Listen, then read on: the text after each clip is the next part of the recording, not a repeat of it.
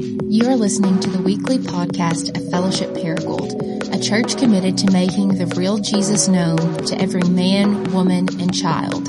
For more information about our church, please visit us at www.fellowshipparagould.com. Thanks, Jared. Well, if you got a Bible with you, or just want to look on the screen if you can see it, Psalm 13. And it is really, really great to be back here. And the fruit that this church continues to bear in our lives and our family is just beyond description. It's kind of funny, not funny to Cassie. Sometimes I work part-time for another job and travel a little bit, and she might get a little envious. And I say, well, baby, I'm taking you to Paragould. I mean, where else would you want to go? I mean, most women don't get to live that dream. But anyway. So it's great to be here, and it does feel like home. It's weird. When we first moved here, it's like we're leaving home, and then 2 years later when we leave here, it's like we were leaving home again. And so it just feels great to be back here. I'm hoping Jared will open a full-time janitor position up in the future, and maybe I can apply for it and come back here and work for him again. And so one of the reasons I wanted to go into Psalm 13, it's going to be kind of maybe a heavy kind of psalm to look at. But as I thought about my time here in Paragould, there were a lot of times where I sat across from a table, whether it's Skinny J's, whether at Batten's, and this was the psalm that seemed to be where I would land as I worked with people or walked with families or individuals through difficult situations. One of them right here on the front row, not to make them weird, but Baby Waylon, right? Baby Waylon was a Psalm 13 situation. Where are you at, God? There's so many more. And so we're going to, instead of me just keep talking here, let's listen to the one whose voice really matters. Psalm 13. How long, O Lord, will you forget me forever? How long will you hide your face from me? How long must I take counsel in my soul and have sorrow in my heart all day? How long shall my enemy be exalted over me? Consider and answer me, O Lord my God. Lift up my eyes, lest I sleep the sleep of death. Lest my enemy say, I have prevailed over him. Lest my foes rejoice because I am shaken. But I have trusted in your steadfast love. My heart shall rejoice in your salvation. I will sing to the Lord because he has dealt bountifully with me. Let's pray. Father, we thank you for your word. We thank you for the promise that if we know the truth, it is the truth that will set us free. And so we ask you this morning, Holy Spirit, that you would open our eyes, open our hearts to be convicted where we need to be convicted, to be challenged where we need to be challenged, to be comforted where we need comfort, to be given courage where we need to have courage. And we plead with you to do the work that only you can do so that you receive the glory only you deserve. And we ask this in Jesus' name. Amen. As I said, this psalm has been a psalm that's meant a lot to me in my life and my journey, a lot in my time here. But a little over 10 years ago, it got really real for me because I received the news that Katie Hammontree had died. Now, to you guys, that's just a name, not a Paragould name. But it was a friend who all throughout college had literally written me hundreds of letters discussing life, sharing what God was doing in our lives, what we were learning through His words. It was a friend who I was embarrassed to admit that I could never beat at Tetris, which is the greatest video game of all time, and whom I could utterly embarrass with corny jokes. It was a friend who had got pregnant at the same time our family first had got pregnant with Kaylee, had a beautiful daughter named Meriwether. It was also a friend who got pregnant at the same time with a little boy that we were pregnant with our first little boy, Elisha. And then it was the friend who shockingly had got leukemia, cancer, 26 years old, while she was pregnant with that baby boy. and then who was healed for a season. But the cancer struck back with a vengeance. And her story ended with her screaming for mercy in her mother's arms, dying with her son inside her, leaving her little girl the same age as ours to grow up without a mom. So the question for all of us Christians here this morning is, where is God? Where's God when that happens? I would wager that all of us in this room to some degree have had something like that happen in our lives, where we just look to the heavens and say, where are you? What are you doing? And we could compare, but all of us have asked that question. We've all felt abandoned by God. If you're part of Fellowship-Paragould, you just need to be encouraged. You're in a safe place to talk about that. And Psalm 13 is showing us that it's not that Fellowship-Paragould so much is the safe place, it's that our Father in heaven is the safe place. That He is inviting us into this psalm to not numb our feelings, to not just, ignore the pain away, but to lead us into a deeper experience of who He is and what He has done through what we call the gospel. The good news that dares to give us a hope that we can trust in God's faithfulness even when all we feel is His farness. And how do we do that? How can we dare to do that? How can we with a straight face look at ourselves in the mirror and say we can trust in God's faithfulness when it just feels like He's nowhere to be found? The first thing we see in God's Word is it's because He invites us to give honest voice to our pain. Notice verse 1. Really before verse 1, if you have this in your Bibles, to the choir master, a psalm of David. So notice the context here of this prayer is David. You might think, well, what does David know? Isn't David the guy that whips giants and slays 10,000s, and just lives a cush life as a king? Many of us in here know that that's not all of the story of David. David was a person who faced a lot of betrayal in his life. David working hard under King Saul, again, slaying Goliath. He doesn't get a party thrown for him for that. He actually gets ran out of town. He's not viewed as a friend, but for all of his faithfulness, he's actually viewed as a threat.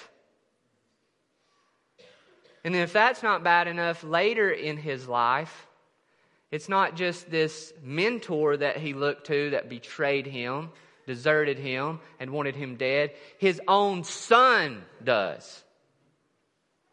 His own son Absalom takes his own stepmothers, as it were, makes them his own, usurps the throne, and runs dad out of town.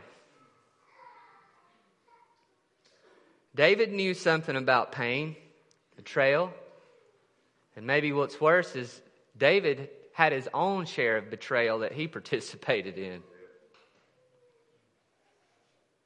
We know that he very carefully plotted an adulterous relationship and then very carefully plotted to have that relationship hidden through having someone murdered. So everyone in here probably falls in one of those two camps this morning. Is some of you are just feeling pain because of the brokenness of the world that you live in. The pain of betrayal. Maybe there's somebody even in this room right now sitting in another place and you feel betrayed by them. Somebody in this city, somebody in your biological family, someone in your story. You've been the target of gossip. You've been given the cold shoulder. It's very personal. It's very relational. It's very painful. And you're looking at God and you're saying, God, why? How long am I going to have to deal with this? Others of you, it's your own betrayal. You're the one who's betrayed others. You're the one who's sinned against others. You're the one right now caught in a pattern of habitual sin that you maybe really want to break. And you've pled with God, give me victory, give me deliverance over this for years. And yet the battle rages. And so David cries out How long? Notice again verse 1. How long, O Lord? Will you forget me forever? How long will you hide your face from me? You ever felt like God's forgotten you? Have you ever felt like God's playing hide and seek? David did. Verse 3, how long? How long will this just stay on my mind? Verse 2, that is. Counsel in my soul. How long will the sorrow be inextinguishable? How long will it just feel like I'm done? Just stick a fork in me. And this was the cry that Israel would have also taken in exile. This was the people of Israel's hymn book, the Psalms. And they were cast out of their land, just waiting for God to do something. Not for a year, not for a decade, for hundreds of years. And so they took this psalm, how long? How long till our King arrives? Over the past couple years, we've had the privilege of getting to share our lives together with some people who've been through some very difficult situations. You guys got to meet Danny last year, and there was another guy who actually lived with us for a season. His name was Zach. And one night at Mystical Community Family Meal, he was sharing his story. And a big part of his story that affected his view of God is because when he grew up in a home that was kind of Christian, you might say, highly legalistic setting. And when he got into his teenage years, he began to question his faith. He began to want to explore other religions. He began to want to have sort of the big questions about the world, God, and humanity answered.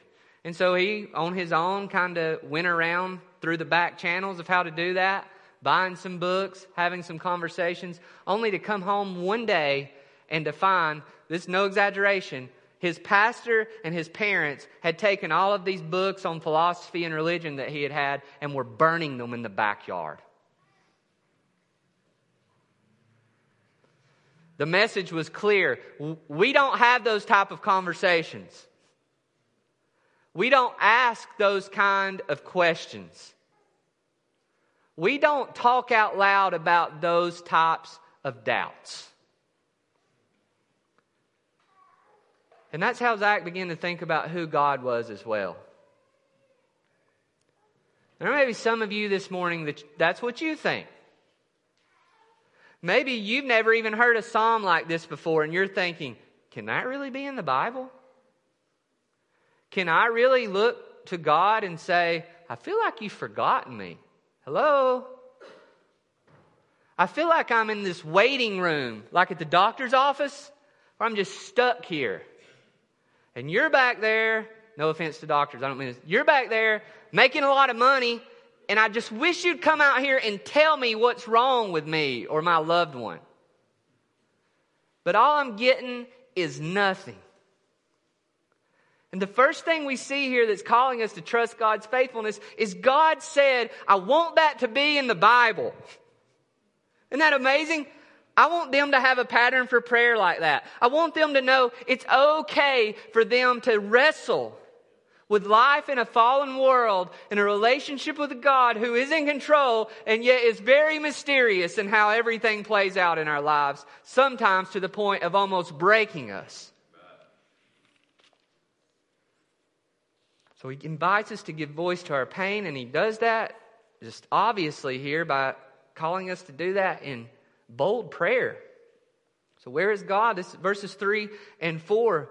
We see he's wanting us to pursue him relationally and not just what we might call doctrinally. That is, he doesn't want you to just know about him. He actually wants you to have a relationship with him. And many of us in here, even in a church like Church-Paragould, we can talk a big game about wanting authentic community, wanting to be vulnerable, blah, blah, blah, all the catchphrases. But when it actually comes time to do it, it's another story. Because it's hard. It's really hard. And again, God here is not to condemn us for the fact that's so hard for us, but he's here to graciously invite us to actually be able to do that with him first, so that we then can do that with others. Because what we cannot do in ourselves before our Father, first off, we'll never be able to do with other people. Many of us in here think we're angry at other people, but if we were honest, we're angry at God. It's not so much, we do think other people betrayed us and hurt us or let us down, but we haven't yet got to the point where we realize, God, you're really the one that's messed this thing up. And so he gives us this very model of honest prayer, calling us to relate with God even when we feel numb. We talk a lot about feelings, but if you're like me, sometimes the feeling is no feeling. And maybe that just means I'm emotionally immature. That's the best I know how to describe it. How do you feel? I don't know how I feel. I don't feel nothing right now. If you ask me again, I might punch a hole in the wall. So I guess I feel rage, right? Maybe I feel rage right now. And I do. But so often in these hard times, we distance ourselves. When God feels distant, we go distant. We detach from Him. We detach from His people. And maybe it reveals that we're only pursuing God to the extent that He meets the emotional demands that we have placed upon Him. We lose faith in God's power when we lose the feeling of His presence. And I don't know what, we've been just sold a lie through so much of American Christianity that you're just always going to feel good and like God's giving you a big hug when you're a Christian. If that's your experience, I'm happy for you. First off, that's heaven, right? We praise God for that when it does break into earth. But it wasn't the case for David in this season of his life. I don't want to be around my wife when she's in a bad mood. You know why? Because I really deep down think the purpose of her in the universe is to make me feel good. Right? So, if you're not going to make me feel good, I'm going to go do something else. And we're like that with God if we're honest. If you're not going to make me feel good, missional community, right? And I won't go. I'm not going to be a part of it. You're not going to make me feel good in church. I'm not going to be a part of church. You're not going to make me feel good in my marriage. I'll just find a new marriage, right? And if you're not going to make me feel good, I'll find another God. That God may be legalistic Southern Christianity that just sits in a pew on Sundays. I can make it work. We're all playing that game sometimes. But David says, "Consider me and answer me, O Lord my God. Light up my eyes, lest I sleep the sleep of death." Do we feel this honesty? David's not just having a bad day. David's saying, I'm going to die. I feel like I'm going to die if something doesn't change. Lest my enemies say, I have prevailed over him. Lest my foes rejoice because I'm shaken. David here is saying, I just feel like an utter failure and humiliation. And it's getting to the point where I'm just a laughing stock. But he's honest with God. And while a psalm like this may feel blasphemous to some of it, it's actually a sign of faith. When a relationship is going wrong, it's when you quit talking. Having a fight with somebody is not necessarily a bad thing. It's when you just become the stone-walled, checked-out person you're not even worth talking to anymore. Happens in marriages, happens in relationships, and it happens with God. I just don't want to talk anymore. But this is a prayer that says, like Psalm 73 says, there's nowhere else to go. Whom have I but you? It's like when Jesus in John chapter 6 kind of just throws out these hard truths of the gospel to the crowd, and they all leave, and the 12 are standing there, and he looks at them and says, so are you going to leave too? And they look at him and say, where else can we go? We're kind of confused right now too. We really don't know what's going on. Did you just call us all to be cannibals when you said eat your flesh and drink your blood? But hey, you're the Lord. You alone have the words of eternal life. Josiah, I don't know if he's in here, my youngest son. I asked him permission to share this because, pastors like to milk illustrations out of their kids. If y'all don't know, y'all should know that by now. But anyway, I saw something fun, and their wives. Yeah, I don't ask her. Yeah, I do ask her permission. I saw totally waste of time here, but I saw a funny thing the other day online where it says, "Pastor decides to have 5th kid because he's running out of sermon illustrations." But anyway, is our youngest son Josiah has got into this phase about a year ago where if he does something wrong or he's mad at dad or mom, is that he goes and hides in a cubby in the cabinet. Eddie Munster, if anybody knows the Munsters. Or he goes and gets under the bed. And as a dad, I want him to talk to me. But he's kind of I'm not going to talk until you resolve the problem. Once I know that the problem's taken care of, whether it was a fight with my brother or whether I broke something or smarted off to mom, once it's calmed down, then we'll have a relationship again. But my heart is, son, you don't have to go hide under the bed. You can come talk to me. We may not even agree.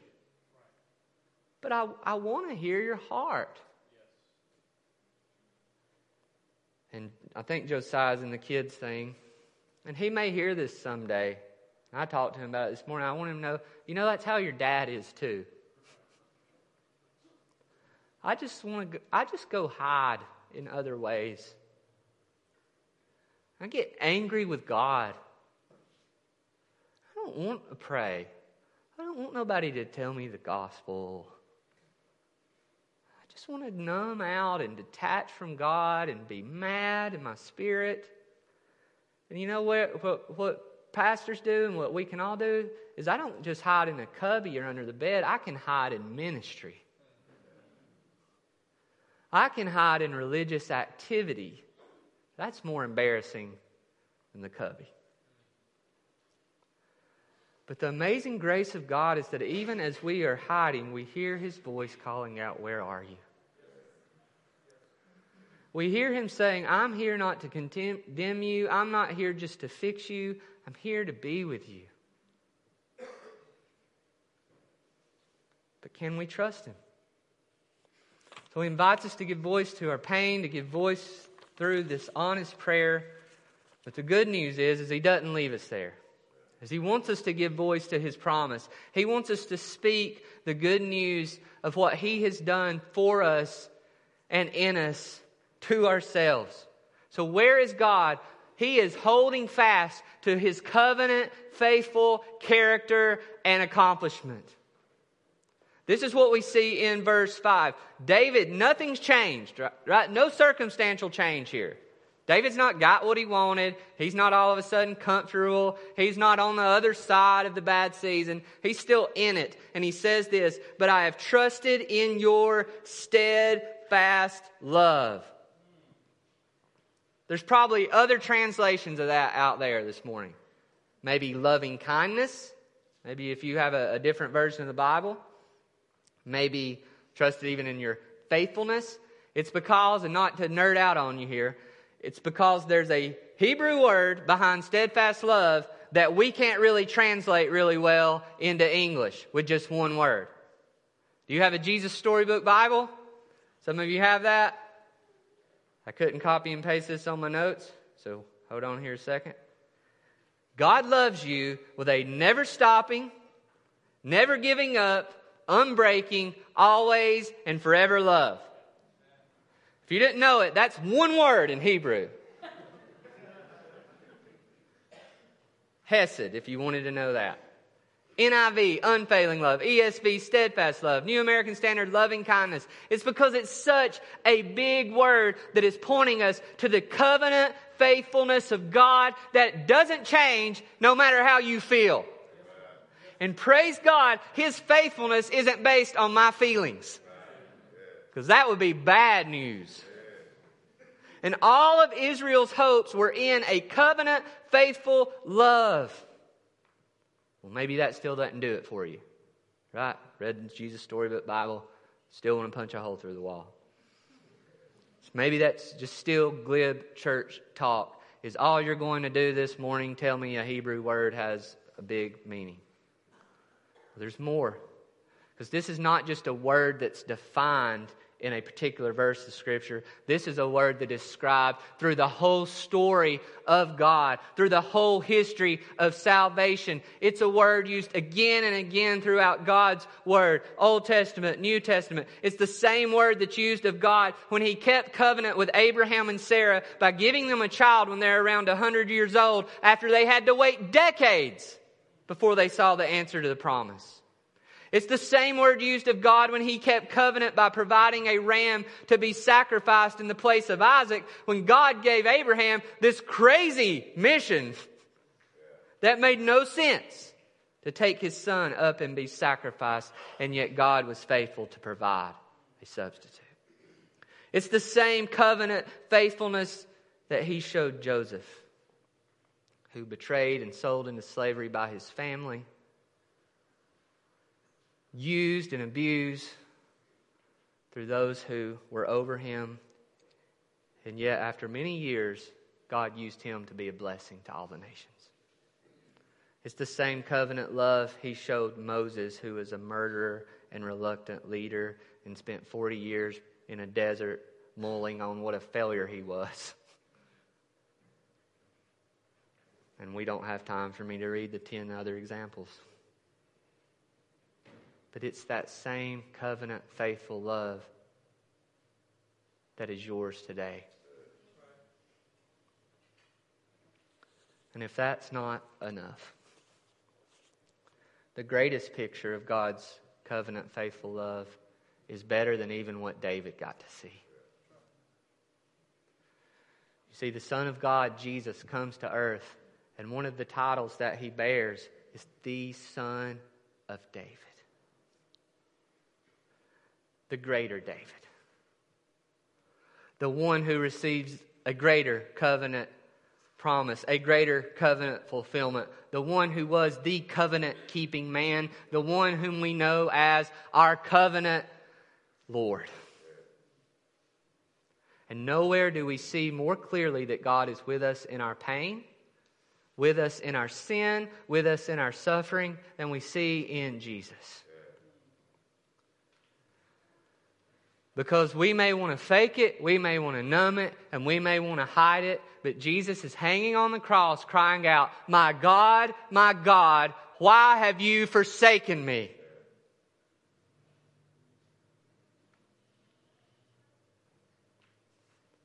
And unless we think we're more spiritual than Jesus, then we too will have our days where we cry out those same words. And the choice is, will we cry them out as an accusation against God, or will we cry them out in faith to a God who hears, to a God who is with us, to a God who loves us, to a God who gave His Son to be forsaken so that we would never be forsaken? This is Jesus' "How long, O Lord?" on the cross for us, so that we know how long is not forever. I may pronounce this name wrong. Elie Wiesel, or Weasel, Cassie, the Jewish writer. You're supposed to know. English teacher. She knows. Nobel Prize winner, Jewish survivor of the Holocaust, tells of a time when he was in a concentration camp and was compelled, along with a few others, to witness the hanging of 2 Jewish men, but also a Jewish boy. And he says the 2 men died quite instantly, but the dying of the young boy, for some reason, didn't happen fast, and he struggled for a half an hour on the gallows. He said he heard somebody behind him mutter, "Where is God? Where is He?" And the voice was screamed out in anguish, "Where is he?" And he said he felt this question begin to just spring up within him as well. Where is God? Where is he? And then he heard a voice softly within him saying, "There he is, hanging in the gallows." And like David, this Jewish man spoke better than even he knew.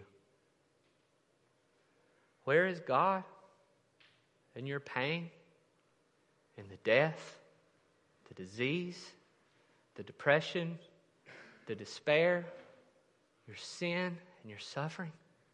There he is on the cross.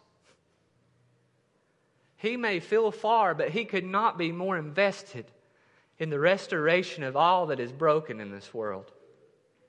He didn't have to come into this world and bear it. He chose to. This is not some spiritual fairy tale. This is the historical, eternal reality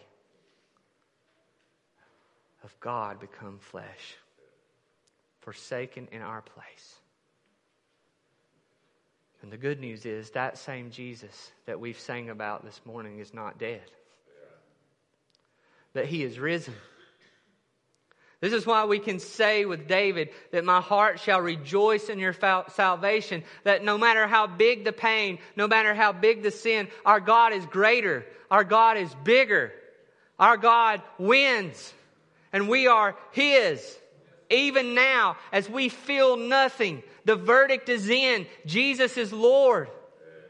And so we can sing with David, I will sing to the Lord. We maybe not sing with the deepest feelings at times, but we can sing with a bold faith. Because we have a much greater Father than maybe a father that's told you to just be quiet. We have a Father who can handle all your emotions and lack of emotions, who loves you and who's not going anywhere. And even as you distance yourself from him, if you're his child by his Spirit, he's not distancing himself from you.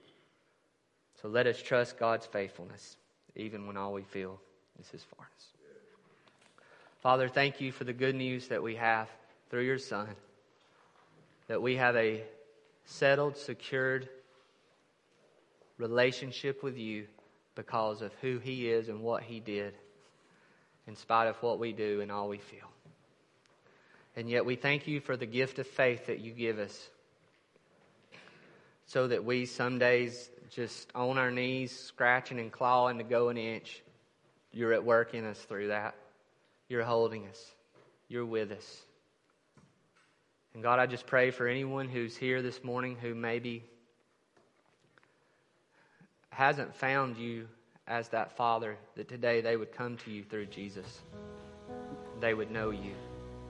And I pray for anyone in here who is your child, who is really struggling right now to relate with you because of the pain, because of their sin, that they would see that you are drawing near to them now and calling them to come to you. And we thank you for that in Jesus' name. Amen.